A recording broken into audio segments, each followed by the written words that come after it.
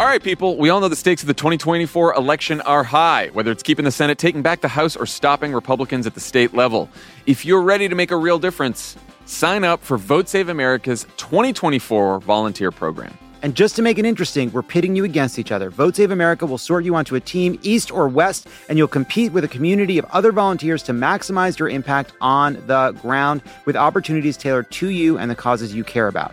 The team with the highest volunteering stats could secure the biggest prize of all, the continuation of American democracy. Head to votesaveamerica.com/2024 now and get ready to organize or else. This message has been paid for by Vote Save America. You can learn more at votesaveamerica.com, and this ad has not been authorized by any candidate or candidates committee.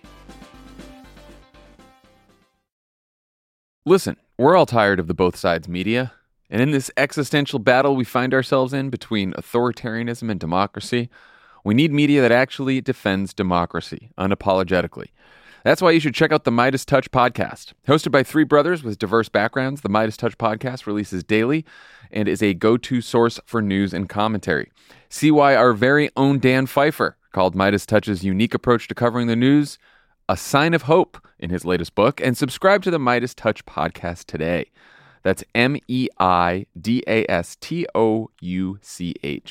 Know both sides, just the truth, unapologetically pro-democracy. Tune in for new episodes daily wherever you get your podcasts.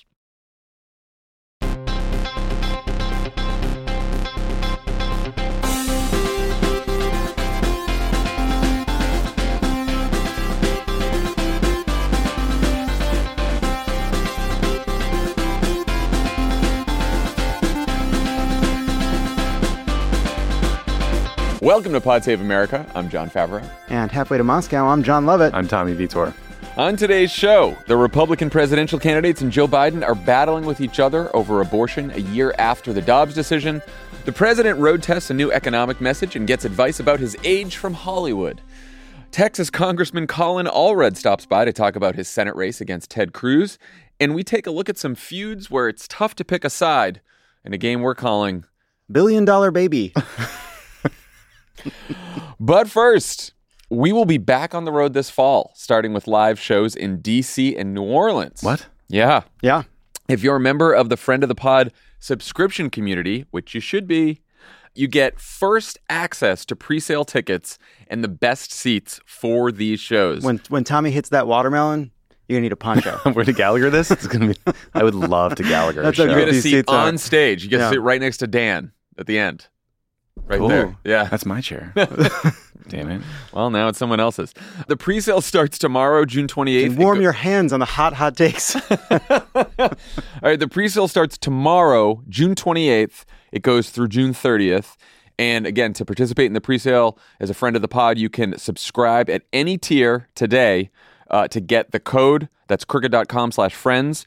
That subscription, in addition to getting some great tickets early, will also get you some bonus content from us, access to a great community on Discord, and so much more. So much more. The Discord community sent in all the questions for the bonus pod we did on Rush over the weekend. They were great. Did a great job. Thank Did a good you. job. And Thank it's you, fun to Discord. chat with folks in the Yeah, Discord. very cool. Go to crooked.com/friends to subscribe and get the pre-sale code and link. General on-sale tickets will go live later this week. Also, we're excited to announce that our Fuck Bands Leave Queer Kids Alone Fund has surpassed $100,000. That's over twice our original goal. So far, there have been over 1,500 contributions that will go to organizations in places like Florida, Missouri, Kentucky, and Tennessee that are fighting for LGBTQ rights. To track the progress of the Fuck Bands fundraiser, we worked with a nonprofit called Classroom of Compassion to build a pride machine, which we will now run, I guess. Is that was that what you do with? It's sitting here in studio. This is an audio it's a Rube medium. Goldberg pride machine. It's got disco balls. Olivia's about to let it go. Let's see what happens. Let's see what happens. Look at that. Okay, the balls are heading down the ramp. Huh? We're supposed to be doing color commentary on this. Wait. fell Wait. off. That one worked. That one went down. There we go. There it goes. Here we go. Oh, now it's going by. I think that's makeup. Oh, there's a. Oh, wait. It's not over yet. It's not over yet. It's gonna hit the dominoes. Gotta hit one more. Boom. Whoa. Yes. Yeah. Yeah. those shoes supposed to spin? Ben, spin the shoes. Yeah. Happy Pride, everybody. All right. That's some A+ content right there. Just incredible. All right. Let's get to the news. 1 year after the Supreme Court ruled that there is no constitutional right to an abortion, the Republican presidential candidates took a victory lap at a gathering of evangelical voters in Washington, D.C. over the weekend. Donald Trump, the twice-divorced frontrunner who's been indicted for paying hush money to a porn star, told the crowd that, quote, no president has ever fought for Christians as hard as I have. And, quote, I'm being indicted for you. Just like Jesus. Oh, yeah. He also bragged about appointing the justices who overturned Roe v. Wade, while opponents like Ron DeSantis and Mike Pence kind of criticized Trump for not yet supporting stricter abortion bans. Let's listen. Exactly 1 year ago today, those justices were the pivotal votes in the Supreme Court's landmark decision ending the constitutional atrocity known as Roe v. Wade. But I got it done, and nobody thought it was even a possibility. But I'm proud to be the most pro-life president in American history. We have also delivered in Florida on promoting a culture of life. And that means signing the heartbeat bill into law that protects unborn children when there's a detectable heartbeat. It was the right thing to do. Don't let anyone tell you it wasn't. Every Republican candidate for president should support a ban on abortion before 15 weeks as a minimum nationwide standard. Now, of course, Trump has refused to say whether he would support that 15-week ban, and he has also criticized DeSantis' 6-week abortion ban in Florida, which is what DeSantis was obliquely referring to when he said, don't let anyone tell you it wasn't the right thing to do. So now that it's been a year since Dobbs, what do you guys think about the effect that decision has had on voters' belief about abortion and how that compares with where Republican voters are right now? Tommy? It seems to have drastically increased support for abortion rights in this country. There was a USA Today Suffolk poll that found by almost 4-1, so 23% to 6%, those whose views on abortion have changed in the past year said they've become more supportive of legal abortion, not less supportive, including among independent women, a critical swing group. They became more supportive by 28% to 5%. So pretty big swing. Yeah.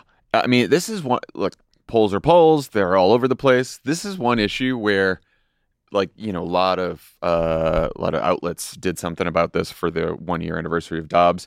Like every single poll says the same thing, or it's moved in the same general direction. The New York Times had a nice roundup of all of them. For the first time, a majority of Americans say abortion is morally acceptable. Most now believe abortion laws are too strict. They are significantly more likely to identify, in the language of polls, as pro-choice over pro-life, and this is for the first time in 2 decades. Also, big jumps in support for legalized abortion among Republican men, Black Protestants, Hispanic Catholics, 3 groups that were not very supportive of abortion before Dobbs. So it's a pretty big change. Yeah, I mean, Mike Pence is at least voicing the position that has been held, whether out loud or not, by Republicans for a very long time. The support for national ban isn't just unpopular in the country. The country supports abortion rights. It's unpopular among Republicans. So 2-1 in that same poll that Tommy mentioned, it was like 58 to 30 oppose overturning Roe. 80 to 14% oppose a national ban, which means a sizable portion of people who are anti-abortion or say they're anti-abortion still oppose the national ban. Not just Democrats, 83% of independents and 65% of Republicans oppose a national ban. Yeah. The other thing that's interesting, I think, historically, I think the narrative has been that Republicans are really motivated by the abortion issue more so than Democrats. That has completely flipped. The NBC poll found that 87% of Democratic voters strongly disapprove of Roe's overturn versus 52% of Republicans who strongly approve. So it's a 35-point gap in terms of the intensity of feeling about the change. And in terms of Ron DeSantis' 6-week abortion ban, 18% support. Terrible. That's it, 18%. Now, I mean, the only thing I'll say, just there are still and one of the polling director at Gallup said this, there still aren't a lot of all or nothing people. So if you ask people, do you want no restrictions on abortion whatsoever, that is still, I think it's like 25% quarter right now. Now, look, I also think that has to do with people not really knowing exactly what happens or why people get abortions very late in the pregnancy, which is usually because there is a fetal abnormality or the health of the mother or, various other reasons. So it's like these do not happen all the time. But every other number shows a country that is rejecting intensely the abortion bans that have been put in place and stops. And, I do think there's also like a little bit of a subtlety in terms of what this does inside of Republican politics because, you hear the enthusiasm inside of that crowd, and these are people that are going to get behind candidates early. These are people that knock on doors. So I think there's a little bit of that dynamic at play. But on the other hand, I also wonder what this does to the electability argument that someone like Ron DeSantis is going to have to make. It's gone. Yeah. Annihilates it. Gone. Well, do you guys see any evidence that hitting Trump from the right on abortion, like, DeSantis and Pence are sort of kind of doing, might peel off enough Trump voters to make a difference in the primary for them? Forget about the general. Not yet. I mean, DeSantis is currently dropping like a rock in most of these national polls, so it's not really showing up for him. Rolling down like a rock. Picking up speed down like a rock. Pence is not exactly popping. I mean, DeSantis is basically running his entire campaign to the right of Trump on all sort of culture war issues to the extent that he thinks he can, but it doesn't seem to be doing anything for him. Yeah, I think the question is like, how salient is this inside of Republican politics right now? The difference between a bunch of candidates who all completely agree with appointing right-wing judges who will continue to, support not having national abortion rights versus what level of ban, at the national level they're going to get behind. Like, it's just not clear. You have Trump refusing to do it. Nikki Haley gave a whole speech on abortion, refused to take a position on a national ban. And then when she's asked about it, she dodges the question. I mean, the strategy would be take these right-wing positions on abortion and make a hard play in Iowa for the evangelical voters there. But DeSantis doesn't seem to be doing that effectively, and it doesn't seem to be working, at least not so far. I'll go as far to say that, it doesn't seem to have a lot of salience in the Republican primary. Issues. That's fair. It feels like the big issue that is going to be predictive of how you vote in the Republican primary is what you think about Donald Trump, right? Winning. And it was interesting. Ralph Reed, who runs the conference that they all went to in D.C. Terrible person. Longtime, evangelical Christian activist in Republican politics. He sat down with Politico's Ryan Lizza a few weeks ago. And Lizza asked him, what's the deal with Trump, right? Twice divorced, hush money to a porn star, clearly not a natural ally of the evangelical community. And he said Trump knew that evangelicals helped him win the nomination, and he felt like he had a debt to repay, and he repaid it. And that mattered. And that matters now. And all these other guys, he's like, they're great people, and they're probably more closely aligned to right-wing Christian values, but Trump won and Trump delivered. So that's all they've ever said. Just also you sort of step back from this.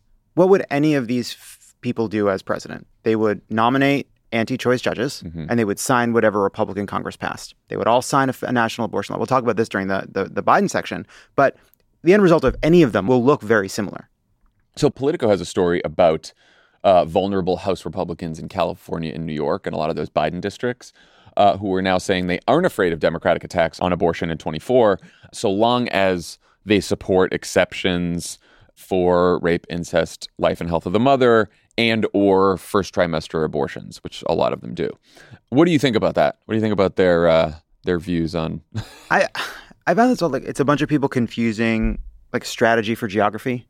They're acting as though they're dancing on the head of the pin on this issue to try to create some kind of distance from national Republicans made any difference. The one thing we did see is that voters in states where electing Republicans might lead to a ban in that state, the issue was more salient. So it is true that the issue was more salient in, say, a state like Pennsylvania than it was in a state like New York or California. Does that mean the reason some of these Republicans hung on is because they didn't take as extreme a position as, say, a Mike Pence? I don't think we know that. I think the question for us is less how do we tar them as looking like other Republicans. I think there's some truth to the argument that didn't necessarily work as well. It's more how do we how, as we head into 2024, when a Republican Congress would mean a national abortion ban, how do we make that feel real and pressing and central to the argument we make? And then it won't matter what some Republican who is not as far to the right on the issue as MTG says. I forget what the name of the Republican. The story, the Politico story, quoted some New York representative bragging about fighting off these attacks in 2022. The Democratic Party was a mess in New York in 2022. Mm-hmm. If you think it's going to be the same electorate in 2024, you're an idiot. I don't think you really believe that. You're just trying to posturing for the cameras here. Maybe they could create a position that included a bunch of exceptions on paper that, would look good in a Gallup poll. But I would just, if I was running against these people, I'd say, if you support Trump, you support his judges, you made this outcome happen. You own this. You own this. Of course you do. I totally agree with that. I think that if you're a Republican who supports, exceptions and first-term abortion or whatever, I could see you squeaking through if you really hit that message hard. Where I think that if you tag these Republicans, though, as supporting Republican leaders and Republican presidential candidates who are much more extreme, then you're going to have a much tougher time. And also, these people have all taken votes that are bad votes, anti-abortion votes, and you can hold those up too. So it's if you're a brand new candidate who hasn't governed yet and you want to have some mealy-mouthed middle of the road position, maybe you can squeak through. But at some point, someone's going to say, "So do you support Donald Trump? Do you support Ron DeSantis? Right? Yeah. Or do you support what Kevin McCarthy's doing and Mitch McConnell's doing?" And it's not going to work. And also, if it's a referendum on electing a Republican House means they will attempt to do a national ban. Electing a Democratic House means codifying Roe. Getting these people on the record squirrely and afraid to come out either for a national ban or against it, while certainly refusing to say they support codifying Roe, is I think, that's what we have to do. Before we move on, we should say that before we even get to 2024, there are a couple big fights over abortion that we should all pay attention to this year. On August 8th in Ohio, Republicans put a measure on the ballot that would raise the threshold to pass constitutional amendments from 50 to 60%. They're hoping that they can defeat an amendment in the fall that would guarantee the right to an abortion. And then in Virginia, Glenn Youngkin is trying to pass a statewide ban unless Democrats hold their 4-seat majority in the state Senate. That'll be a November election. So go to votesaveamerica.com. We'll have ways for you to help both in the Ohio ballot initiative elections, plural, and then in Virginia in the fall. Let's talk about Joe Biden. He's got quite a bit on his plate right now. The president spoke to Vladimir Zelensky on Sunday about the Wagner rebellion in Russia. He'll deliver a major speech in Chicago on Wednesday about Bidenomics. And he's signaling that he intends to campaign on abortion rights in the next election. President and vice president held events to mark the Dobbs anniversary over the weekend. Here's what Biden had to say. I know I'm 198 years old. But all kidding aside, think about that. I never, ever thought I'd be signing an executive order protecting the right to contraception. But the only sure way to protect a woman's health and rights is for Congress to pass a law.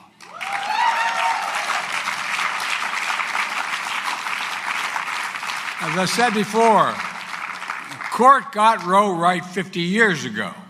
And I believe Congress should restore the protections of Roe v. Wade once and for all. But we need your help. So I'm asking again, are you with us? You're going to get this done?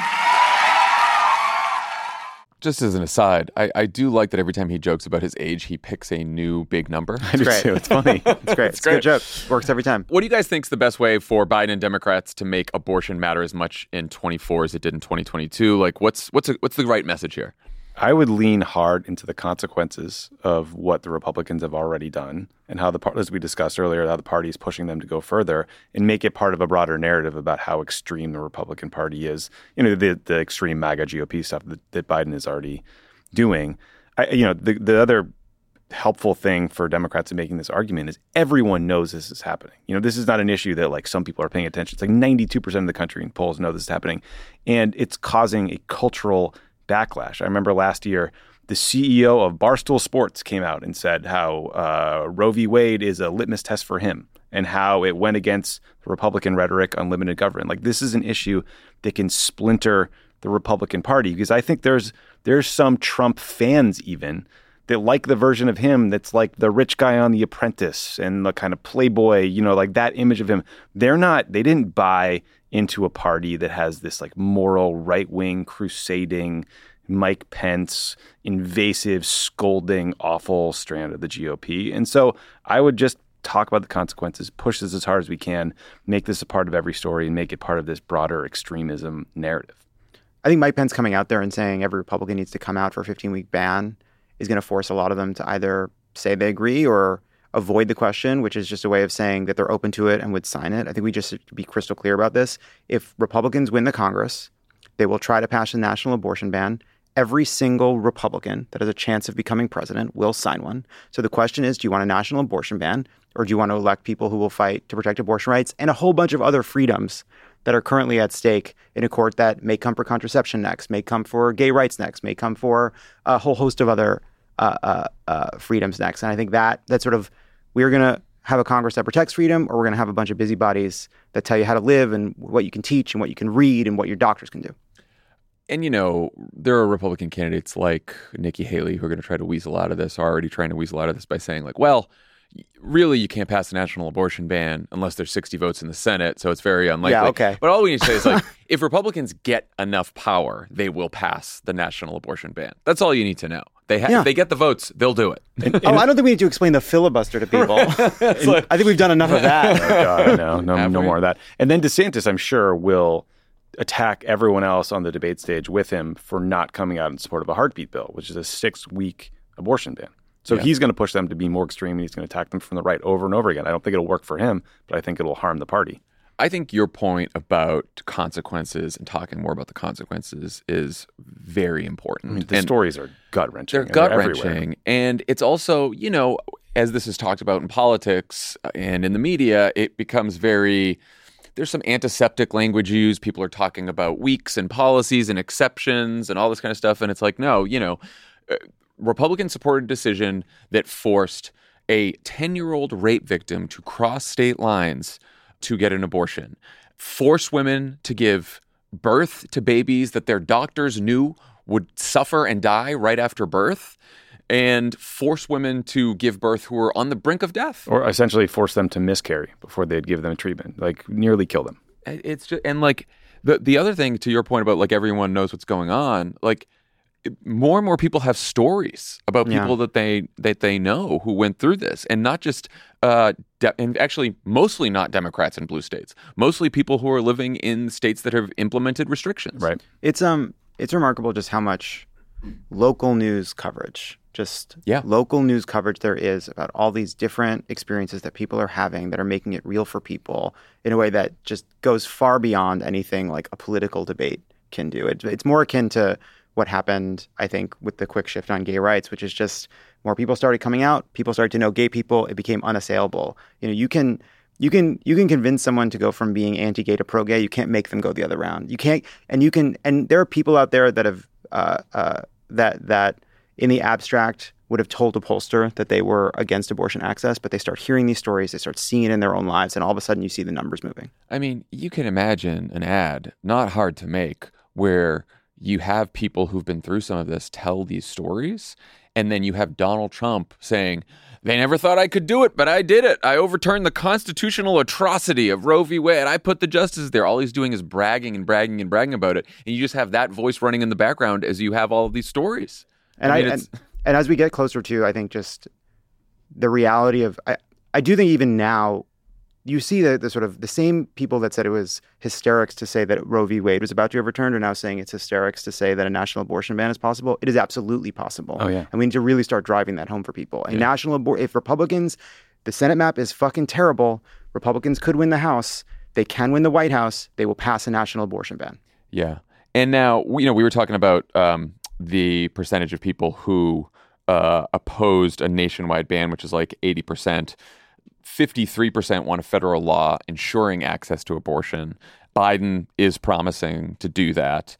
Considering the current Senate map, which is not great, do you have any concern that Biden's overpromising when he talks about codifying Roe? I mean, he doesn't describe it as we will do, he describes it as if we win, we will do it. It's something we need to do. I don't think there's anything wrong with laying out the stakes. If enough people come out and make this an issue, we can do it. If they don't, we can't. Nap is tough. Yeah. Best pickup chances are Florida and Texas for Democrats It's in tough. 24. So here's what we need to do.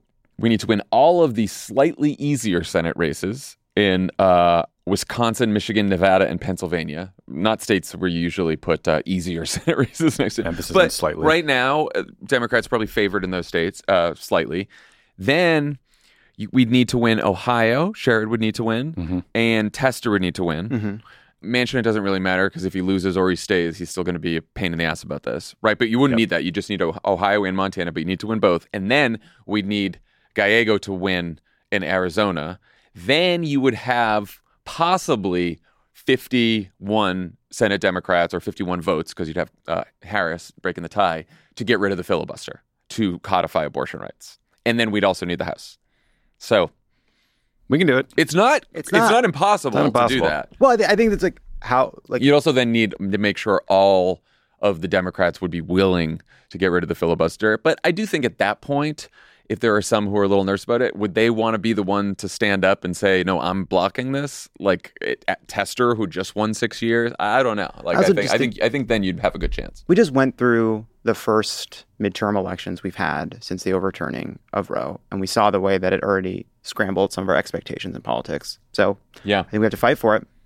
All right, so the White House released a memo this morning on Bidenomics, where they argue that the president's economic policies are both working and supported by most Americans. What's your take on the memo, the strategy, the name Bidenomics? I'm into Bidenomics. I like the name. I kind of like it too. I really like it. It reminds me of when we just embraced calling it Obamacare, and then as Obamacare became more and more popular. Freakonomics. What I was going to say is only that, like, you read the memo that the White House put out, kind of walking through all the policies, and it is just sort of a, it's a strategy. It's a restatement of their policies into a kind of coherent message. But it's just a reminder, too, in seeing them all laid out. You're like, we spend so much time in this swirl of culture wars and the latest bit of like right-wing bullshit and Trump going off and all the nonsense and the noise we deal with day to day. And then you read the memo walking through the policies like, oh, that's right. That's why this swirl exists. Democratic economic policies are incredibly popular. Republican economic policies are incredibly unpopular. It's also a memo that has just like so much language that we used to put in speeches all the time. Yeah, all the time. Like, the middle up and the center out, the top through and the bottom forward. This investment spurred private investment to the tune of a lot of money.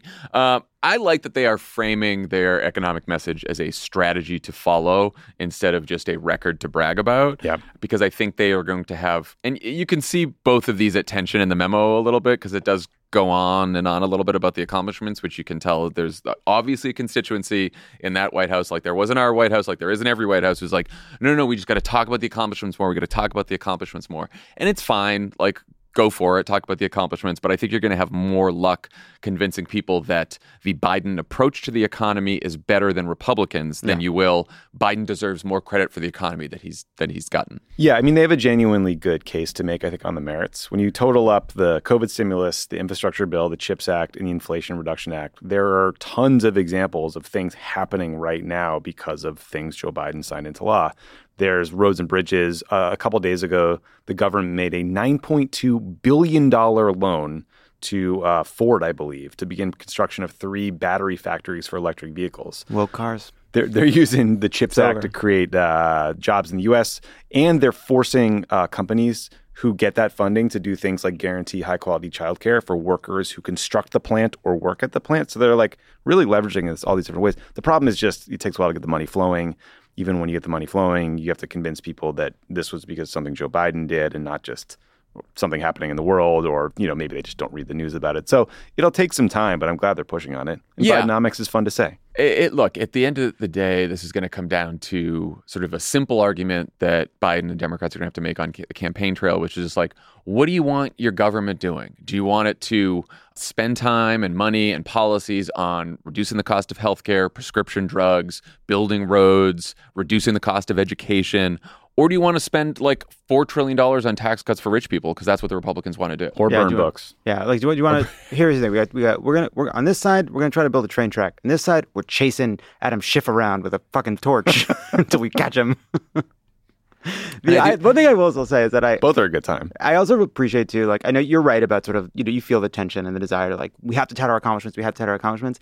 I appreciate that there was only a couple places, maybe only really one in that whole memo where they did what we used to feel like we had to do all the time, which is like, we know there's a lot left to do. We know there's more work to be done. It was just on inflation, where clearly they must see a lot of sort of headwinds in the polling, that they made sure there's more work to be done here. We're not all the way there, but we're seeing some improvement. And the United States is doing better than a lot of other countries, if not all of them, when it comes to inflation. They do love that point, too. It's a good point. A global problem thanks to the war and a bunch of other challenges, supply chains, blah, blah, blah. No, I get that. I just think that voters are going to be like, if you're pissed, I don't care that folks in the UK are paying more for their bread than I am. I'm still fucking annoyed. No, if you go to a supermarket and yell at a woman buying eggs, being like, there was a bird flu cull, like, it's not going to work for you. But again, if you just say, look, elections are a choice. You either get cheaper health care or you get tax cuts for rich people. What do you want? That's an easy one. It's a good one. It's an easy one.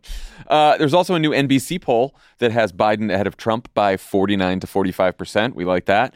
Though his approval rating is at 43%, and 55% of voters say they have major concerns about Biden having the necessary mental and physical health to serve another term.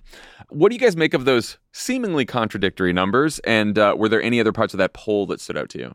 Yeah, I don't think they're particularly contradictory, because I think everyone's concerned about Biden's age, but they also don't like Donald Trump, and now they don't like Ron DeSantis. Yeah. They have bigger concerns about Trump's personality than Biden's age. Right. The part that really stood out to me was actually not just how unpopular Ron DeSantis already is, but how unpopular and well-known he already is, right? He's at 30% to 46% disapproval to approval. That's 3/4 of the country that's already gotten to know him. He's already nearly at 50% disapproval. That is really fucking bad. And it turns out becoming nationally known for picking fights with librarians and Disney is not the winning strategy to rally the country he might have otherwise have thought. Apparently not even a winning strategy in your own Republican primary so far. But Trump has widened his lead in the primary in this poll, which I want to mention because last week I think there was some poll that Dan and I talked about where it did seem like Trump was slipping a bit. But CNN. A CNN poll, right. But in both polls, Ron DeSantis isn't gaining. Well, no. Neither poll was he gaining. The good news for Ron is that in the expanded poll, it's 51% Trump, 22% DeSantis. The head-to-head, it's 60% Trump, DeSantis at 36%. So he's just getting crushed. I mean, I found that poll depressing, but what I expected. But more than anything, bad news for DeSantis. Although half the Republican primary wants Trump to be the leader of the party going forward. Half of them want new options. There's an opening there for somebody to make a play. DeSantis is just flailing at it. I was at Disney with my family the other week, and I don't know if this is a story that's real or not. I hope it is real, that no one ever dies at Disney World because they continue to resuscitate until you're off the grounds, so that no one ever dies in Disney World. I was just thinking about that, and that... What if you choke? Disney has defeated death itself. You think they're going to lose to Ron DeSantis? Mickey Mouse? Are you? I was at this. They do these light shows and things. People were calling for Mickey to come out like they wanted to kill him. They were like, "Bring me Mickey." Ron's not going to beat that. You can't beat that. That's in our blood. You can't beat that. That's all I wanted to say about that. Run, Mickey, run. Yeah. I was, a 4-point Biden lead where he's at 49%. I almost didn't believe it. I can believe it. Honestly, it was better than I thought. I don't want to even talk about it. I'll take it. All I'll say about that is I never thought I would be excited about just a 4-point lead over Donald Trump. But now that we've lived through 2016 and 2020, I'm like, yeah, if that's true, that'd be amazing. Well, it's also like, it's not like, do people need to get to know their options? Joe Biden versus Donald Trump is the most fucking over-determined thing. We went through that completely. Well, it's the world we live in. And on that note, the other part of this poll that stood out at me that got me a little nervous was, so they asked us about support for a third-party candidate. Would you be open to a third-party candidate? And then they compared it to that same question that they've asked in the last 4 elections. So support for a third-party option is lower than it was in 2016. That's the good news, but pretty much higher than it was in 2012 when Obama was running for re-election. So it's somewhere in the middle. It's not quite as worrisome right now as 2016 was when clearly it was determinative. Who's going to say that you wouldn't consider it? Like, would you consider a third-party candidate? What if a really great one emerged? Sure, I'd consider it. Yeah, you know why? So then they broke it down into like definitely and probably. Yeah. And the definitely's I was looking at, because probably you're right. Probably is just like, probably. But like, I would definitely consider. Not this cycle, but I think that's all. I think that's true. I also just think a country choosing between Obama and Mitt Romney and a country choosing between Biden and Trump is just in a different mood. You know, like People have a lot of concerns about Biden's age. Those concerns did not exist for Obama. People have a lot of concerns about Donald Trump as a human being. Those concerns didn't exist for Mitt Romney. It's just it's a different context. So speaking of Biden's age, the Wall Street Journal just ran an interview with George Clooney where he talks about how Hollywood studio exec Jeffrey Katzenberg has been advising Biden to, quote, own his age and turn it into an asset, citing 80-year-olds Harrison Ford and Mick Jagger as examples for Biden to emulate. What a sentence. Didn't think I'd be saying that today. You guys think that's good advice? I don't even know what the advice really is. I guess to own his age? I think own your age, laugh about it, make jokes like the one we heard earlier. That's great advice, but it has to be coupled with great management of the country and things generally going well.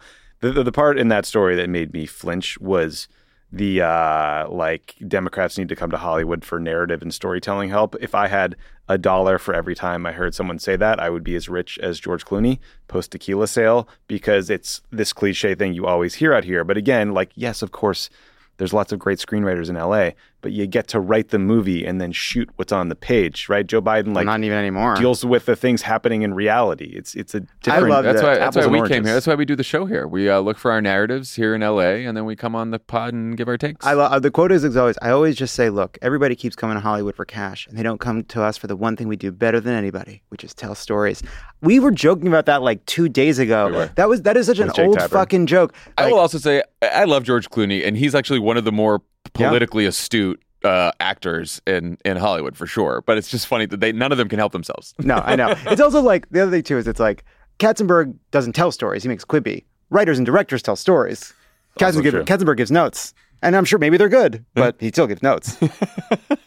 But back to Biden. Kind of what this article is, if you think about it. Right, I guess that's true. He wants to give Biden notes. The ultimate executive note. Yeah, that's right. He wants to give notes. We solved it. I think the what Biden can control is in terms of his age and perceptions of his age. He's the age that he is. He can't control that, but he can joke about it. He can show some fight with Republicans, like he did during the State of the Union, and he can connect with people, which he does very, very well in small settings, right? When he meets someone on rope line and remembers them and remembers their family, he's very, very good at that. And I think if he keeps those three things in mind, that to me is better than getting in your head that because they think I'm old, I have to be sharp, or I can't I can't gaff, right? Sometimes I don't put him out because they're worried he's going to gaff. I would rather him figure out the jokes, figure out the fight with Republicans, and then figure out how to connect with people. And then just project that painting of him as a young man in the White House attic at all costs. And then tighten up Act 3, and then just write out that Putin part. Biden's gonna trip over an extension cord and fall down, and Katzenberg's we shouldn't use that tape. We have something better where he doesn't fall down. Can we use one where he doesn't fall down? All right, let's do a few quick hits on the latest headlines. Tommy and Ben recorded an excellent bonus episode of Pod Save the World over the weekend. Thank you. On the Wagner Rebellion in Russia. You should check it out if you haven't. And if you want to know what the hell is going on there, it's great. Prigozhin, leader of the Wagner Group, said Monday that he never actually meant to overthrow the government. He just wanted to lodge a protest, which is, I guess, to lodge a protest, you get a bunch of troops together and you march on Moscow. It was a civil rights march. Yeah. It's I fell down and ate a pizza. Tommy, for people who haven't been paying close attention to what happened over the weekend, what should they know? And where do things stand right now? So the gist is this guy, Yevgeny Prigozhin, who's this Russian oligarch who... Thanks for saying his first name. No problem. He runs this private mercenary force called the Wagner Group. He has been in a fight with the Russian military for months now, and then he claimed that his guys got hit with a Russian airstrike, and then he went nuts, and he started marching his troops towards Moscow. He stood down after basically getting on the phone with the president of Belarus, who's a Putin stooge, and cutting this deal where Prigozhin will now be exiled to Belarus. This idea that he was just protesting is very funny. It's kind of, I don't know, it's a tough sell when you march 25,000 guys towards Moscow and shoot down Russian military helicopters and planes on the way. It feels like a little more than just sort of a march. But right now, basically, Putin came out today. He's very, very angry. He's trying to reassert control. Prigozhin says, I wasn't trying to undercut Putin, but clearly he was. The problem for Putin now, though, is Prigozhin undercut the entire rationale for the war. He said the Ministry of Defense was corrupt and that the war is based on lies and corruption. And then Putin looks like he lost control because he did. And now he has to keep on trying to be a dictator of a country where there's a lot of people who would like to take him out. So it's a very fraught moment. I'm no foreign policy expert, but Vladimir Putin doesn't seem like the kind of guy who will just let bygones be bygones. She's gonna let him live in Belarus and just forget about him. I'm wondering if Prigozhin's going to fall out of a very tall building in the near future. We'll see. Yeah. I would not. If he offers you to pour you tea, I would say No. Don't share take tea. the tea. No. You drink from a different pot. Yeah, you bring your own tea. We got a few 2024 primary updates for you. Ron DeSantis is taking his deft political talents to New Hampshire, where the most influential Republican women's group there released a statement attacking him for scheduling an event at the same time as their annual fundraising lunch. One New Hampshire Republican strategist called it, quote, the worst strategic move he has exhibited thus far, which is really saying something. I don't know, guys. I'm starting to think this Ron DeSantis thing might not work out. What do you guys think? Women be kneecapping Ron DeSantis' campaign. Republican luncheon. What do you think? Olivia, you think that's okay? Yeah, it's good. We'll leave it in. I love this story so much.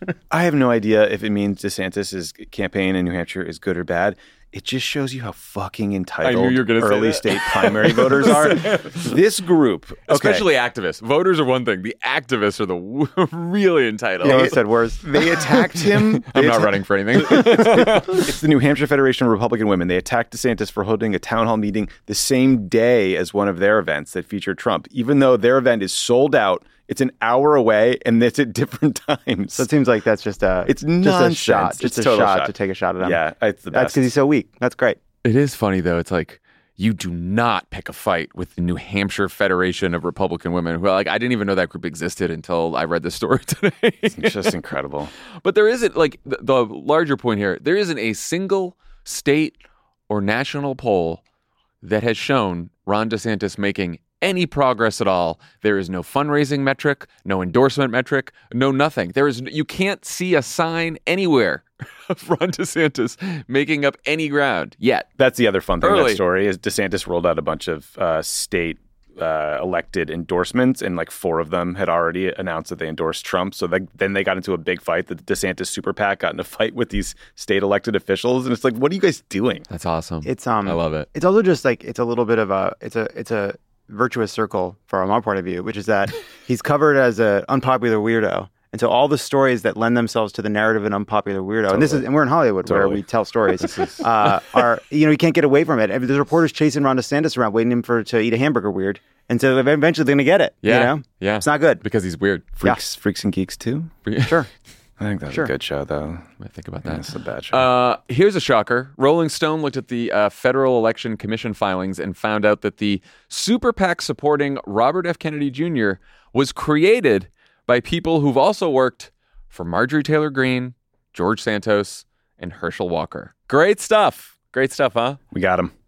The fucking RFK Jr. Are we saying that this is not on the level? Is that what we're being told here? The treasurer of RFK Jr.'s PAC got paid $372,000 by Marjorie Taylor Greene and her entities in 2022. What a terrible fucking person. Yeah, he just really is. What a garbage human being. Well, here, not doesn't help anything, but it's just what it is. Here's all you need to know about all of the, tech bros and Elon Musk and all them who are telling you to give a look at RFK Jr. There are a bunch of MAGA grifters out there who are doing everything they can to get Democrats to support RFK Jr. And they're doing it publicly. That's all you need to know. Steve Bannon is doing this publicly. Roger Stone praised him publicly. RFK Jr. went to one of those Reawaken America events that Mike Flynn runs around the country doing, like the craziest of the crazy things. RFK reportedly interviewed for a job with Trump in 2017. He wanted to do something on vaccines. You see what Trump said today, too, about him? Yeah, he's praising him. Yeah, Trump's like, he's a great man. He's a great man. Okay. It's so frustrating. Did you see how swole RFK Jr. looked when he was lifting weights, shirtless in jeans? I want to pretend I didn't see any of that. I also just love, I just love the idea that he's like, HGH right there. Yeah, I know. It's like, there's the vaccines. They have lead in them from deep underground. Yeah. I'll take steroids from a failed actor with muscles in my neighborhood. Sure. Yeah. So, because there aren't enough Florida men in the Republican primary, the New York Times reports that 70-year-old Senator Rick Scott is considering running for president. though his office then responded by saying he's still running for re-election in the Senate. Not a denial. What do you think? Is a rich hospital executive who wants to privatize Medicare and Social Security just the candidate the Republican Party needs? A rich hospital executive connected to massive healthcare fraud who wants to privatize Social Security. Who ran the Senate Republican campaign arm in a year where they lost the Senate. Who has the message instincts of the villain from Seven. Is this my camera? Rick, Oh, no. don't listen to them. Oh, no. America needs you, buddy. He knew it was his camera. Look, the way Mitch McConnell and these liberals disrespected One you. camera over there. It's insane. It's insane that Ron DeSantis would think, Oh, my God. he's the brightest star in Florida. Look at the camera if you're going to look at the camera. him. You're talking to Rick Scott. Don't look Rick- at us. There's a sky full of stars. And I think I see you, buddy. The next president of the United States. Come on. Rick Scott. Okay, well, we wish you the best, Rick Scott. We wish you the best. Please run. All right, finally, two pieces of great news. You might remember that President Biden got quite a bit of criticism from the left for supposedly abandoning railroad workers after he signed legislation ending the strike that didn't include paid sick days because of Republicans in Congress. Well, last week, the Railroad Workers Union announced that its members at the largest freight carriers finally have paid sick days. And the union specifically thanked the Biden administration for quietly pushing behind the scenes to make it happen. They thanked them for playing the long game and never giving up. Any lessons from this story? That John keeps a list and he's checking it twice. But I would say two things. I'm not naming names. I'll say two things about this. I'll say two things about this. Because I don't want to give them any fucking... I think 2 points about this. I think that there was two kinds of criticism from the left that Joe Biden received when the original deal was made. One was, I'm disappointed that this deal doesn't include paid sick leave. I hope the Biden administration continues to work on it. The deal being when Biden Right. and Congress enacted legislation to block the strike. To block the strike, to get them back to work, or to prevent them from going on strike the first time. That was one kind of criticism. Fine. There was another kind of criticism, which was, this is exactly what we can come to expect from Democrats who are corporate shills and evil, and this is corruption and every kind of assumption of Take bad money from the railroads. and every this is their assumption of payback. bad faith. Just some sign that that Biden and Democrats are irretrievably corrupt and you can't trust anything they ever say. This is exactly what we always knew they were going to do. That kind of like throw the baby out with the bathwater stuff. And I just would say, like, moving forward, the people that are, I think, critical but still believe that there can be work done are better to listen to than the people who use every instance like this to Reinforce the same narrative. yeah, same narrative. The work of government doesn't usually progress on the same timetable as Twitter, is one lesson. I also think, to your point, Levitt, the Biden administration deserves the presumption of good faith. Mm-hmm. That doesn't mean they shouldn't be criticized when they make bad decisions. Doesn't mean that we shouldn't push them to make good decisions. But it means that we should start with the assumption that their intentions are good. And if they're not making the progress we expect, there might be other reasons. Which, by the way, like at the time, even the constructive criticism at the time, right? Congress sends Joe Biden a bill because there's a bunch of Republicans in Congress that stops the strike but doesn't give paid sick days. If Biden vetoes that legislation, he's not going to get the sick days. The strike's going to continue. Then there were people who were like, oh, he could just do executive action because this is the new thing. When something doesn't happen that we want, it's, oh, Biden should do an executive action. Well, now we have faced many executive actions that are being currently challenged or have already been overturned by a right-wing judiciary. Yeah, that's right. And so from the Biden administration's point of view, it's like, would I rather do an executive action that is probably going to get overturned by the judiciary, or do I want to just keep pushing behind the scenes, try to negotiate and get the sick days? And that's what they did. And it was the right move, right? And so I think, again, like, you can be critical, you can propose things, you can push them on stuff, but like, there are usually, if something's not getting done, more often than not, it's because there are constraints, political, legal, or otherwise, that either we don't know about or the Biden administration is just trying to work through and they're still trying to fight. Or government is just slow sometimes. Yeah. And I wish it was faster too, but like you got to go to the outcome. I do agree with that too. So it's like at this point too, like the Biden administration has earned the benefit of the doubt. They are, I think, far more progressive than even some of those progressive people could have ever hoped that they would be. Now, does that mean they're perfect? No. Does it mean they fight every fight the way you'd want to? No. But yeah, and I can tell this is coming with, we're waiting for student loan relief decision from the Supreme Court, and there have already been proposals like, well, if they overturn this, then the Biden administration should just do another executive action. It's like, It's not going to work. It's not going to work. We need a new court, or we need a majority in Congress to pass this legislation, and that's what we should work for. Also, it's just one more annoying thing. It's about 100 times easier to find criticisms of Biden on the railroad workers thing than to find almost any story that they just praised him for getting the deal. Just in preparing for this, I was like, oh, who wrote this up? It was on Twitter as the union put out a statement, and I don't know, almost no one wrote it up. Yeah. Typical. All right. Last but not least, when a big section of I-95 collapsed in Philadelphia on June 11th, experts predicted it would take months for the government to rebuild the highway. But thanks to the Biden administration, Governor Josh Shapiro, and a lot of union workers, it opened this weekend. What do you think? Is it time to bring back hashtag Democrats Deliver? A couple points about this. One, Jews get shit done. That's all. That's all I want to say that. Okay? I don't know if I can say that in this country anymore. Depends on the audience. But two, we can build a highway in 2 weeks. In this state of California, it takes 6 months to get an environmental impact statement for a bike path. It's just going to be a lane. They don't have to move anything. There's no digging. Just paint. So we can build things really quickly. So maybe we fucking should. A highway in 2 weeks. Think about how long it takes.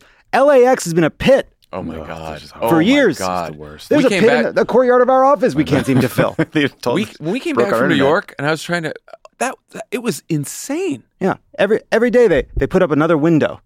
What is happening with that What's airport? happening at LAX? Bring Josh Shapiro. Get Josh Shapiro on that.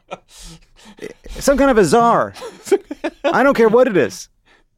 The Biden administration, though, whether it's the infrastructure bill, like Biden and Mitch Landrieu, who's sort of overseeing the infrastructure spending, plus Shapiro, they were all at a press conference about this, touting this, and I'm like, you know what? This is good. This is good. It was awesome. This is another one that's not going to get a ton of attention, but like that is in Philly it will. Philly it will. Where it matters, it will. That's an important state. I don't think we should be covering that out here, but yes, it'll be great. Yeah. Sure we should. We have problems of our own that we could be fixing. Gritty drove across, got Taco Bell, drove back. All right. When we come back, Tommy talks to the man who wants to finally get Ted Cruz out of the Senate, Texas Congressman Colin Allred.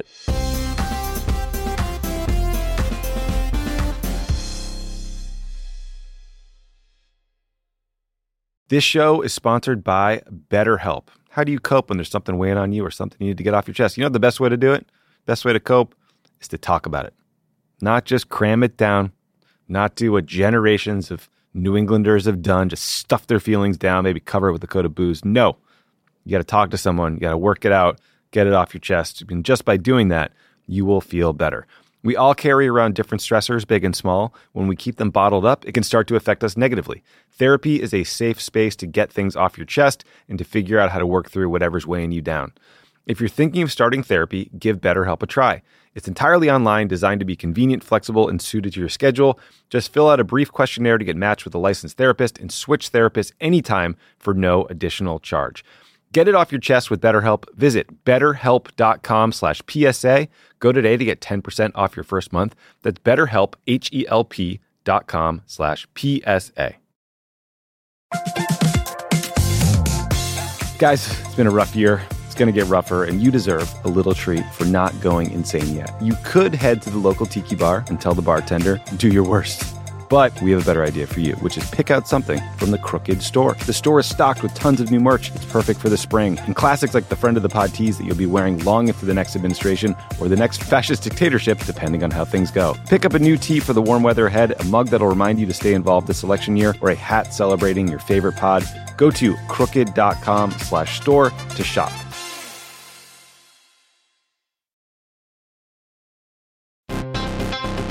All right, people, we all know the stakes of the 2024 election are high, whether it's keeping the Senate, taking back the House, or stopping Republicans at the state level.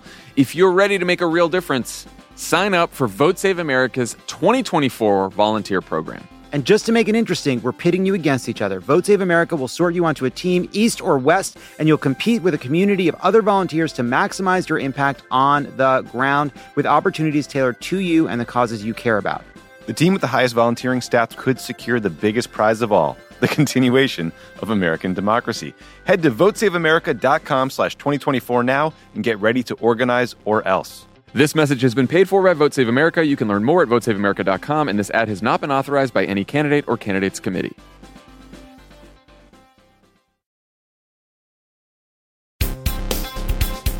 Colin Allred is a member of Congress, and he's running for the U.S. Senate in Texas. Welcome to the show. Yeah, thanks for having me on. Thanks for being in L.A.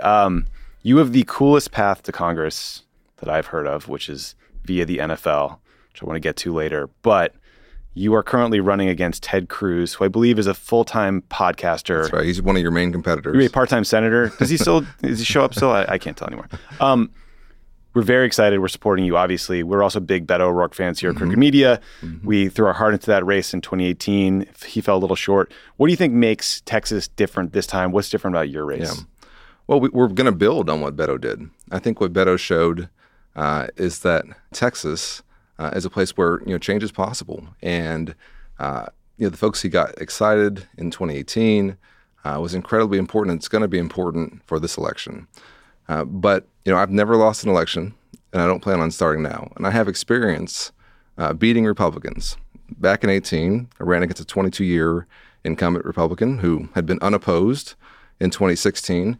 At this time, before that election, no one thought I was going to win that race. This is a big flip. It's a big flip. We ended up beating him by nearly 7 points. Yeah. So we know what we're doing. I think Texas is ready, but it's also true that Ted Cruz has shown that he's not serious about this job, right? As you said, he's a mostly full-time podcaster. He's podcasting 3 times a week. I don't even do that. It's my full-time job. Honestly, just think about representing 30 million Texans in the United States Senate, all the responsibilities that come with that, and finding time to demagogue 3 times a week. Or, when you're not doing that, finding ways to get onto Fox News every chance possible. But that's actually not the job. The job is to pass legislation to help Texans, to help the country. We can't afford 6 more years of him in Texas, but also at the national level. I was there on January 6th, about 50 feet away from him, when he was the senator who objected to the results in Arizona. And I'm sitting there thinking, what does my own state senator know at all about what happened in the election in Arizona? And we know, of course, what happened that day. And we have to have a response to that, and I think we will. Were a lot of people kind of making their way over to you on January 6th, kind of introducing themselves for the first time? Because I feel like you could have, look, the QAnon shaman was not going to get past you in pass protection or anything else. I have to say, anything physical that comes up in the House of Representatives, people look to me. But especially that day, it's funny and it's not funny, right? Yeah. I texted my wife, who was at home with our son, who was not yet 2, and she was about 7 months pregnant. And I sent her a text that I thought I'd never have to send in this job. Whatever happens, I love you. Oh, my God. And I took off my jacket, which I've never done on the House floor. It's against our rules to remove your suit jacket. And I stood up and I was ready to defend my colleagues who, as you said, were going to need me to do it. From whatever came through that door. We had barricaded the door with furniture that we used to hold paper. It's the ceremonial doors that the president walks through when the sergeant at arms says, Madam Speaker, the President of the United States. It's that door. That's where the banging was and the glass was being broken. And folks like Ted Cruz, who whipped up that mob, have to be held accountable electorally. And that's what our chances in this election. Yeah, it's important to remember his role in this whole thing is, boy, there were a lot of enablers that helped Donald Trump. Is it true that your campaign headquarters will be in Cancun? No, although Ted Cruz thinks it's very funny that he jetted off to Cancun when 30 million Texans were freezing in the dark. He thinks he can laugh that off. I don't know how any politician laughs off a dereliction of duty that glaring and obvious. That's right. Over 240 Texans died, and every Texan knows where they were when the power went out. And I was a congressman at the time, and I know how busy I was at that time. There was, calls with FEMA, with state agencies, right, trying to direct resources, trying to find what we called warming centers. Were just basically places that had the power on where folks could come get warm. And to think that was a good time to go on vacation is just a perfect encapsulation of the way he sees the job. Yeah. So clearly you do the job better. So if you get to the Senate, we keep reading these horrible stories about the Supreme Court. They're accepting private jet flights and all kinds of goodies from these billionaires. And then we keep reading their horrible rulings on all kinds of issues that are stripping away people's rights, like abortion rights. Do you support any Supreme Court reforms, like term limits and things like that?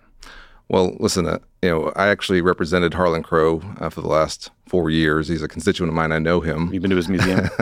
I've I've been to some properties of his. I don't think I've seen that. Okay.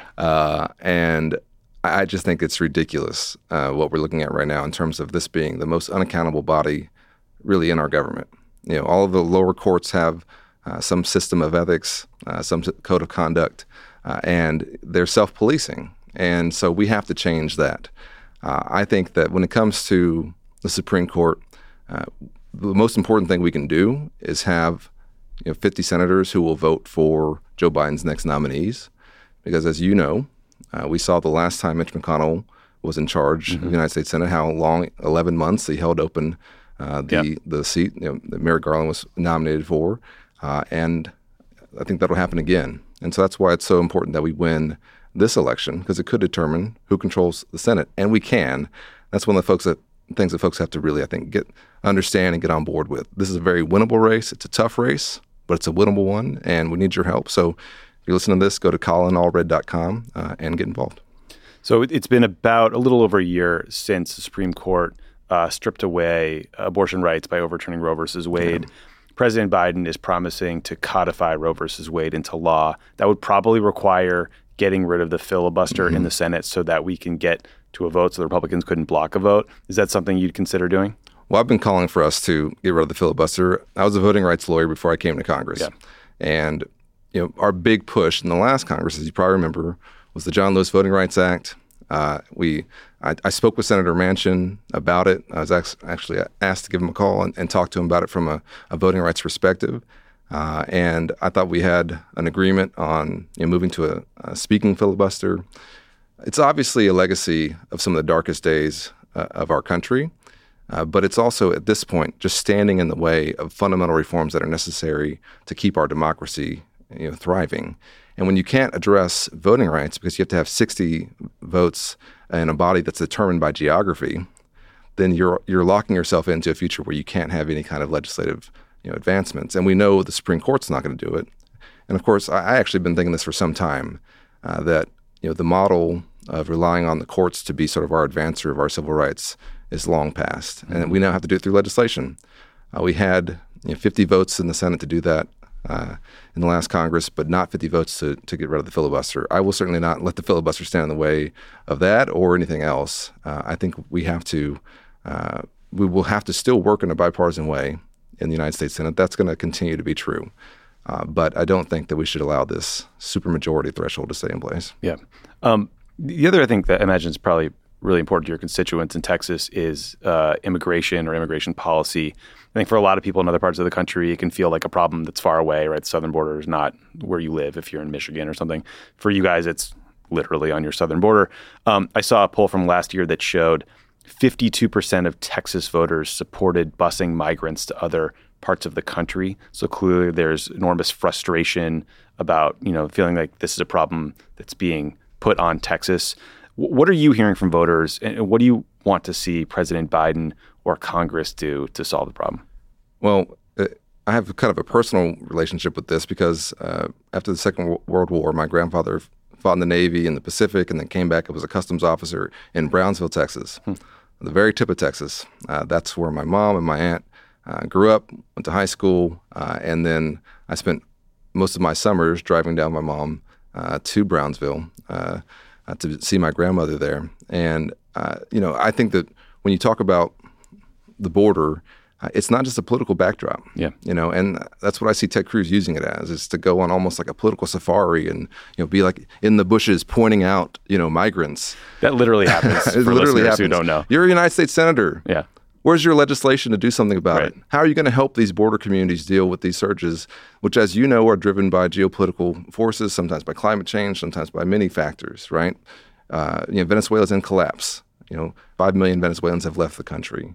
We're seeing a lot of them showing up at the southern border. So we have to support those border communities much more. And this has been across multiple administrations where the burden of these geopolitical impacts and of our inability to pass any kind of comprehensive immigration reform ends up falling on communities on the border that then have to have the Catholic Charities maxed out, local communities maxed out, people sleeping under the bridges, people sleeping on the street corners, and that's frustrating. But it doesn't have to be that way. As we've had frameworks both in the Bush administration and in the Obama administration, around a comprehensive reform that would have billions of dollars for border security. Every country has to secure their own border, but that would also much better allow us to process folks who are seeking asylum, much better allow us, I think, to treat people consistent with our values, which is the kind of false dichotomy that I see Ted Cruz and others setting up, which is that if we're going to have an immigration system, it either has to be so harsh that it's completely out of whack with our values, that we are going to try and make it so hard and mean for folks, separating families, that they're not going to want to come, which we know from the situations they're leaving, that's not going to work. Right. Or that we can't do anything at all. That's just not true. We can do something about this. And so that's my frustration, I think, on the issue by and large, is that it's been used as such a political divider. But we pretty much know what we need to do to address it. And we need a senator from Texas who will do that. We know Ted Cruz won't. Yeah. I mean, one thing I wonder about, we both worked in the Obama administration. I was on the foreign policy side. I saw the administration use sanctions to punish countries frequently. Currently, the U.S. is sanctioning the hell out of Venezuela, which you mentioned. I think a quarter of the population has left the country in recent years. What do you think about sort of the international? We talk a lot about the border. Yeah. Are there things you would like to see Joe Biden or any president do, like sanctions relief for Venezuela or Cuba or other places that might kind of reduce the flow of migration? Well, I remember when in the Trump administration, they cut foreign aid to the Northern Triangle countries because they weren't doing enough to stop migration. And it's like, do you understand that cutting that aid is going to increase migration from these countries? I mean, we do have a role to play, certainly, in helping to stabilize, particularly the countries that are in our own backyard. And I think that when we're talking about competition with China globally, great power competition, the global South is where that competition is being held. And that includes our own hemisphere in South America and Central America, where the Chinese are making big investments. And we need to be on the field and playing a productive role, helping as much as we can to be a stabilizing force. And yes, looking at things like our sanctions policy and how that's contributing to some of this suffering, but also seeing the programs that we know have worked around the world and applying them in our own hemisphere. And so, to me, we're not going to be able to solve all the problems of the countries that are around us, but we certainly shouldn't be contributing to their problems. Yeah. Like I mentioned earlier, you had this amazing path of the NFL to Congress, but you also worked in the Obama administration at HUD. You went from the NFL to get your law degree, right, at Berkeley, I believe? Yeah, that's right. Can you talk a little bit, like, what were you doing at HUD as a civil rights lawyer? Like, what was that work like? Yeah. Well, I took a normal route to Congress. I was raised by a single mother, played in the NFL, went to law school, and became a civil rights lawyer, right? Just exactly. the normal route. Well, I had spent my last year of law school basically working in the administration, like in the White House counsel's office under Kathy Rumler, and then DOJ under Rod Rosenstein, at that time, well-respected U.S. attorney. He led one of the leak investigation cases that I had to get interviewed for. I didn't do anything wrong. I was absolved. Someone else was indicted and scared the shit out of me. So I know of Rod, yeah. Yeah, he was the U.S. attorney there. And then I was doing my voting rights work and was asked to come back into the administration as an appointee at HUD in the general counsel's office. And basically trying to tie together different programs and make sure that the trains were running on time and that we kept everything legal. And I was working there with another Texan, Julian Castro, who I was very proud of and was proud to work under him. And when the transition came, I remember preparing a lot of documents, particularly around ethics and Hatch Act and things like that for the incoming administration, thinking they're not going to read any of this stuff. You called it. But it was a lot worse, actually, than I could have even, imagined. And, it was an honor for me, to serve in the Obama administration. I know you feel the same way. Obviously, you were on the campaign. But, as an African-American, to serve in the first Black president's administration, it's something that, I'll always just cherish. Yeah, I feel incredibly lucky to have met the guy and then got to work there. Just a broader question about the Democratic Party. We've been struggling with getting support from young men of all races. That's right. I don't know if there's a single reason, but it does seem to coincide with the rise of these horrible characters like Andrew Tate or Jordan Peterson, who preach these deeply misogynistic worldviews. You played in the NFL. I don't think that Ben Shapiro is going to hear this conversation and call you like a beta male soy boy or something, or he probably shouldn't. Did football teach you anything about how politicians can communicate with and lead young men and convince them to sort of steer away from these toxic speakers? That's right. It's such a good question. Not only did I play in the NFL, I was a linebacker in the NFL. So come at me if you want to have a conversation about masculinity on that front, right?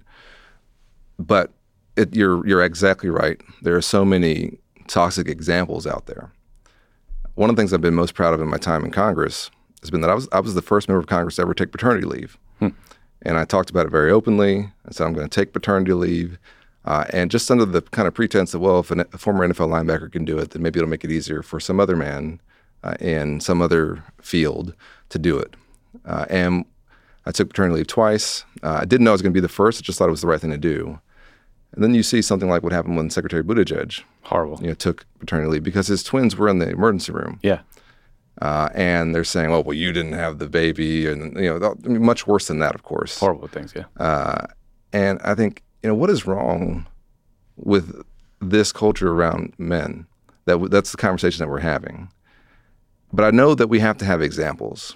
And I think, one thing that people, I think, don't realize about athletes and my experience in the NFL is that there's a lot of really decent guys who are very productive and do good work in their communities, who are thoughtful, who want to be, productive citizens, who've overcome tremendous things to get to where they are. And they have nothing in common, by and large, with these idiots you see, taking pictures of themselves with expensive cars and saying and spreading these like worse versions of what it is to be a man. And if I can be an example to counter that, I will. But trust me, if you think that as Donald Trump said that was just locker room talk, the way he was talking about women, that's not been my experience, and I spent most of my life in locker rooms. Yes. And there is a much better and different way, and we just have to have examples to model it. And we have to be out there and out front. And you're right, though. We have had an issue with young men feeling like this democracy is for them as well. And so that's one of the things I've been working on since before I came to office, and I'm going to keep working on it, that, as President Obama used to say, this is not a spectator sport. You're not just watching it. You got to be engaged. And if you're not at the table, you're going to be on the menu. And so that's going to be something we certainly focus on in our campaign. That's great. I mean, Ted Cruz, by the way, is also been a real spreader of these kinds of views. I mean, his co-host for his podcast, but he's also one of the guys who would retweet the videos that people would make of like some Russian military propaganda film compared to a U.S. Army recruiting film where they're trying to be inclusive and be like, oh boy, of course we would lose in a war. Fast forward 2 years and the Russian military is getting this clock cleaned by the Ukrainians, right? I mean, it's just so ludicrous. Right, exactly. And we have a diverse military where, you've got to get along with folks who come from a different background than you do. And that's the same thing in sports.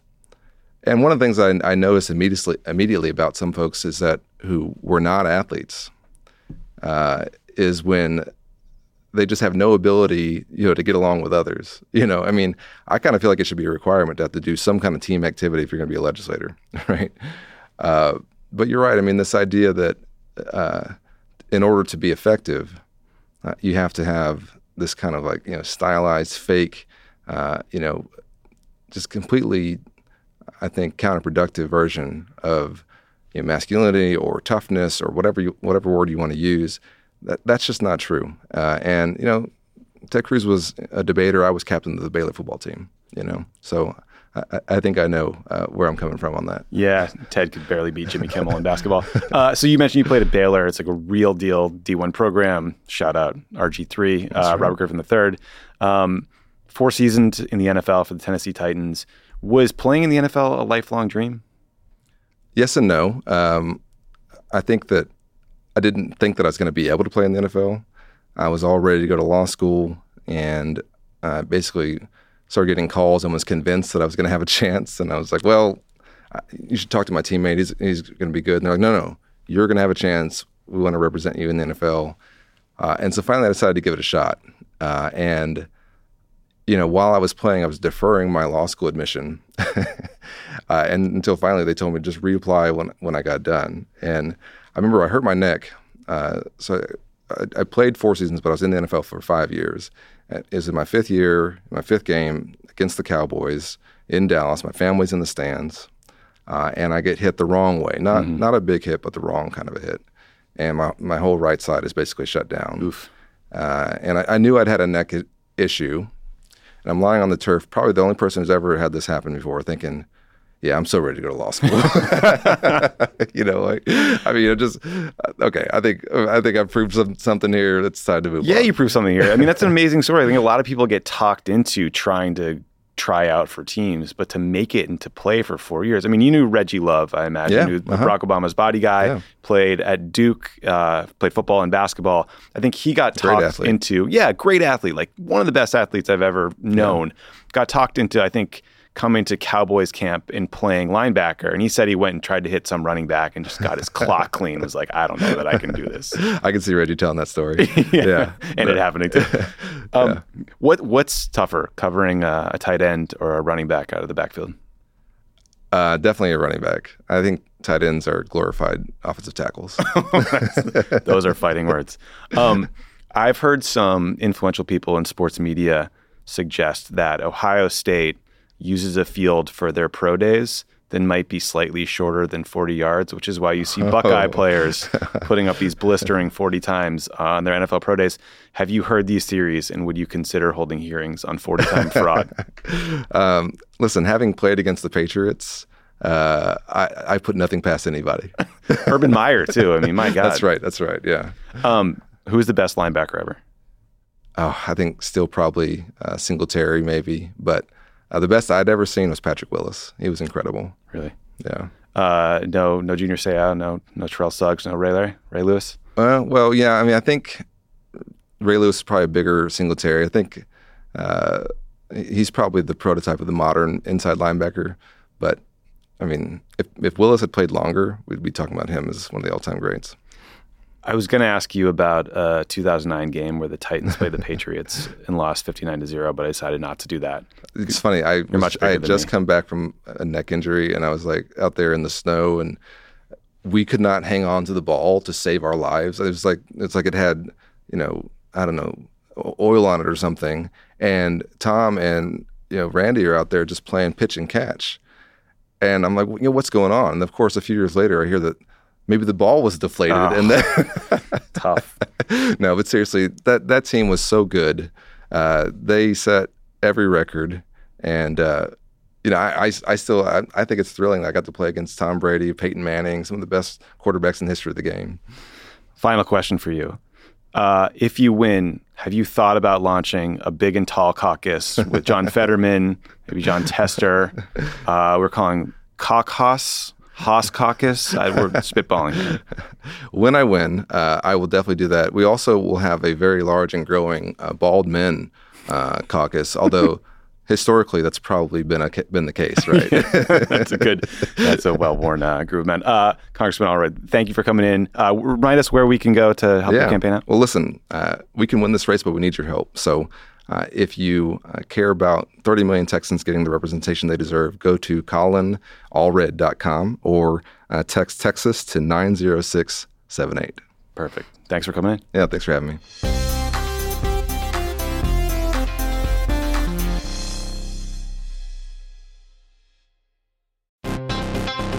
All right, people, we all know the stakes of the 2024 election are high, whether it's keeping the Senate, taking back the House, or stopping Republicans at the state level. If you're ready to make a real difference, sign up for Vote Save America's 2024 volunteer program. And just to make it interesting, we're pitting you against each other. Vote Save America will sort you onto a team, East or West, and you'll compete with a community of other volunteers to maximize your impact on the ground with opportunities tailored to you and the causes you care about. The team with the highest volunteering stats could secure the biggest prize of all, the continuation of American democracy. Head to votesaveamerica.com/2024 now and get ready to organize or else. This message has been paid for by Vote Save America. You can learn more at votesaveamerica.com, and this ad has not been authorized by any candidate or candidates committee.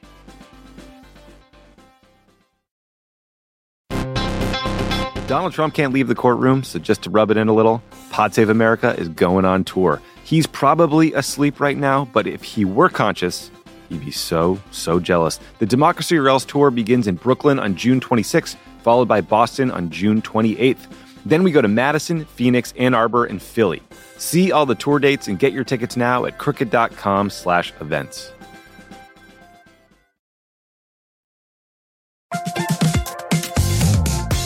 Guys, it's been a rough year. It's going to get rougher, and you deserve a little treat for not going insane yet. You could head to the local tiki bar and tell the bartender, do your worst.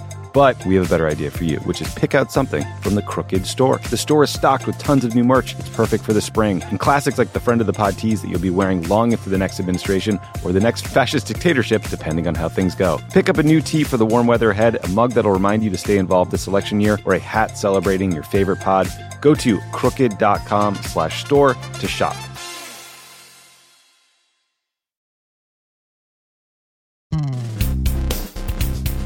Okay, before we go, we have some feuds to adjudicate. Stop talking. Sometimes the enemy... I'm sorry. Here's a new one. I was going for a feud. I was going for a feud vibe. Sometimes the enemy of your enemy is your friend. Sometimes the enemy of your enemy means two people who suck or write about each other and little else. Far-right it girls Marjorie Taylor Greene and Lauren Boebert are trash-talking each other publicly after MTG. Far-right it girls Marjorie Taylor Greene and Lauren Boebert are trash-talking each other publicly after MTG called Boebert a little bitch on the House floor for copying her articles of impeachment. Let's take a listen. Congresswoman Greene claims you copied her resolution. Yeah, I'm not in middle school. Can you comment on the report that she cursed at you on the floor? Like I said, I'm not in middle school. Meanwhile, the boys are fighting too. Last week, Elon Musk was making fun of Meta's upcoming Twitter rival Threads when a fan warned him about Zuck's martial arts prowess. Musk responded, I'm up for a cage match if he is, LOL. And Zuckerberg took the bait, posting on Instagram, send me location. Ultimate Fighting Champion President Dana White's proclaimed that both these guys are absolutely dead serious. But then after Elon Musk's mother seemed to put the kibosh on the whole thing, that's real. I missed that part. People thought his mom was canceling the fight. But then Elon tweeted, and this is also real, Mom, I'm fighting him. Stop it. Did you know that? Yes. No, I did not know that. The point is, we live in hell, but maybe hell has an octagon because the worst people you know are fighting. So we're going to play a game we're calling $1 Billion Baby. I'm going to give you a current matchup, and you have to tell us who would win that fight. Basically, you have to pick a winner and say how many rounds it would take from 1 to 9. Okay. Mm-hmm. Round 1, you think it's a quick knockout, not even close. But if you think it would go all the way to 10 rounds, then you're calling it a draw. And basically, they fight until they both collapse into the arms of their trainers, who several of them are also trying to date. Could we just say draw instead of 10? Yeah, you could say draw. So less confusing. Yeah, it's 1 to 9 or draw. Good. That's what I was getting at. Great. Thanks for helping me. No problem. Hey, thanks for making me better, Tommy. First up. Sorry about my sports ball. Lauren Boebert versus MTG on one... On one hand, MTG is into CrossFit and is already so enraged she's shit-talking Lauren Boebert in the press like she's Stone Cold Steve Austin, squaring off against someone called the Bret Hitman Hart. Bret the Hitman Hart. A reference I get. Wrestler. Mm-hmm. On the other hand, Lauren Boebert co-sponsored a bill with George Santos to make the AR-15 the national gun. So you know she's loca. And that goes a long way in a one-on-one brawl. There's a correct answer, by the way. I think Marjorie Taylor Greene would fucking wipe the floor with her in 2 rounds. Have you seen the video of MTG doing those crazy CrossFit pull-ups where it looks like you're going to rip your shoulders out every single time? It's called kipping. I would mess with her. It's called kipping. Kipping. 1 round MTG. Boebert's done. The crooked community thinks 90% MTGV. That is correct. However, John gets the point because it is round 2. Because round 1, MTG just toys with her like a kitten. And then round 2, she beats the ever-loving. I'm sorry. That's what happens. I can see that. That's what happens. That's good. That's right. Okay, round 2. So point goes to John there. Round 2, it's billionaires versus the ocean. Here's why. Jesus. In a submersible, the ocean's going to win every time.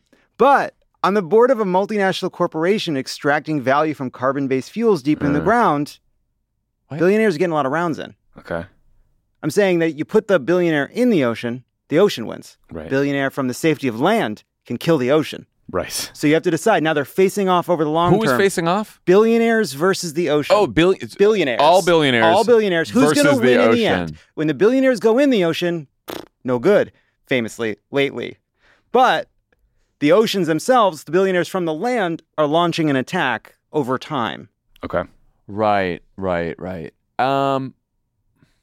So I'm going to say, I think that the ocean wins in the 8th round because that ocean is coming for us all. And Mm-hmm. it's going to hit the most expensive beachfront property first where the billionaires live. So they're all going to drown. See, I think the billionaires are going to win because the oceans end up swallowing all of us and all life on this earth. The billionaires are going to escape to Mars. Wow.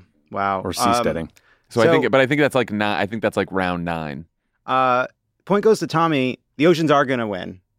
Oh, wait, yeah. The oceans are going to win, but it's in... Wait, what did you think was going to win? I think the billionaires are going to win because they're going to escape. They're just going to leave the planet. No, Tommy gets this one. The oceans are actually going to win in round 9, technically. It won't be pretty, but the oceans will survive and ultimately thrive. Sweet.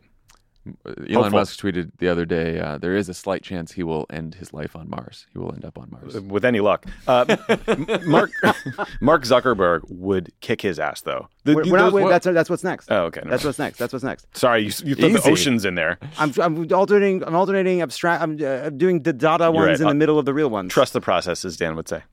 Next up, Mark Zuckerberg versus Elon Musk.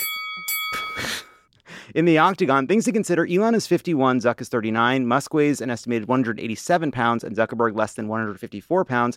Zuck is a white belt in jiu-jitsu, while Elon spends literally every day tweeting in reply to bigoted tweets, and he's not doing that from one of those, treadmill desks, probably. On the other hand, maybe, if you're in charge of deciding when Zuckerberg gets a new belt, what are you gonna make him? You're gonna say no? You want to keep those? You think he doesn't deserve his belt? I don't know, but I'm just saying it's easier to give him the belt than say you haven't earned it yet. We also think that he took an involuntary nap while doing jiu-jitsu the other. Choked out. Yeah, he lost consciousness but then the Facebook PR people were quick to say, no, that's not true. He didn't lose consciousness. He was just like grunting or something like that. Yeah. Here's the thing about jiu-jitsu. It's not a boxing match where you just punch each other out until you win. It's like weird pressure points and like twisting your arms in ways until you have to tap out. That requires training and knowledge, and I think Mark would kick his ass. Elon is also a soft wimp. It just comes through in every fucking tweet. Wimp, yeah. Mark Zuckerberg will kick his ass. How many rounds? What do you think? 3 for me. Yeah, 2. I'll go 2. Tommy takes it. It was round 3. That's when it's going to happen. Though technically, Elon, but actually, you know what? I'm going to give it to both of you. That's going to be a tie because John got at the essential point, which technically Elon is going to quit. They're going to dance around each other for 2 rounds. And the second it gets real in the 3rd round, Elon's going to take one hit of some kind, and then he's going to have like a knee problem. And then he's going on Twitter and say he wished he could reschedule, but it's been hard to find the time to get the real fight back on the books. Yeah, that's good. That's I'll do it on Twitter Spaces. Yep. Next up, and finally, we have Ron DeSantis versus eye contact. Ron DeSantis versus eye contact. I don't know how to judge this one. Who's going to win? Who's going to win in a fight? That's the question. On the one hand, I mean, Ron DeSantis is not going to win anything, right? Which means that eye contact will win. Well, the thing is that one of the most important things standing between Ron DeSantis and political success is his ability to relate to another person. Right. And so all the ambition in the world, is it enough to teach him how to fake knowing how to interact one-on-one with another human being? That's the question before us. That's tough. No. Yeah, I don't think so either. How many rounds? What do rounds mean? I think he's going to go in 5. Yeah. Eye contact wins in 5. I actually, because he has so much money and is still like second in the primary, I think it could go, I'm going to say 9 rounds. Wow. I'm going to give it to John. John takes that one. That's one takes the one, putting you both at a tie. The question is basically, it will be round 9, which will be after New Hampshire. It has to be after. How is round 9 after New Hampshire? Well, it's going to, I don't know how. Second primary, and then there's a general election. What is this rounding? These rules are capricious. It's outrageous. This fucking time machine telling us who wins. Unbelievable. I'm just saying that's what happened. That's what happened in the battle. I can't believe you don't agree with my judgment as to who would win in a fight between eye contact and Ron DeSantis and when the victory takes place. How dare you? How dare you insult my methods? I apologize. And that's been $1 Billion Baby. That's too early on the fucking bells, Ben. No tiebreaker? No tiebreaker? Yeah, all right, here's a tiebreaker. All right, here's a tiebreaker. Shit, I asked for it. Here's a tiebreaker. On the fly, me versus Dan. In a fist fight? I think we have gloves. Mathlete? It's gloves, just boxing. Let me tell you why this is hard. This is hard because I want to pick Dan, but if I pick Dan, I'm definitely not going to win because Right. you just decide. Future me. So you love it. You'd wipe the floor with him in one round. I think you would give Dan a run for his money, but he's got the reach, and he would beat you in the 9th round. But everyone would come out saying, Tommy tried to go "Love with it was honesty. the real winner." Tommy tried to go with being a straight. Love it won the moral Tommy winner. tried to appeal to the straight shooter. Yeah, it'd be like Rudy. Carry you So out. it's interesting. I think Tommy's closer for sure. I think the question is, I've got those crazy eyes, and does that come out? Is there a demon inside of me? Because there might be. There might be, and I don't know. There's a demon inside Dan. Have you done any fist fighting in your life? These are for writing. These are for writing and signaling. Are and they for waving. writing? High school happens, you know what I mean? Well, they're more for writing than they are for punching. More for hand waving. The game is over. Thanks to Colin Allred for joining us. Talk about a guy who would kick our asses. Thanks to He wins. thanks to the guy who wins in fight, Colin Allred. Bye, everyone. Pod Save America is a Crooked Media production. The executive producer is Michael Martinez. Our producers are Andy Gardner-Bernstein and Olivia Martinez. It's mixed and edited by Andrew Chadwick. Jordan Cantor is our sound engineer, with audio support from Kyle Seglin and Charlotte Landis. Thanks to Hallie Kiefer, Madeline Herringer, Ari Schwartz, Andy Taft, and Justine Howe for production support. And to our digital team, Elijah Cohn, Phoebe Bradford, Mia Kelman, Ben Heathcote, and David Tolles. Subscribe to Pod Save America on YouTube to catch full episodes, exclusive content, and other community events. Find us at youtube.com/@PodSaveAmerica.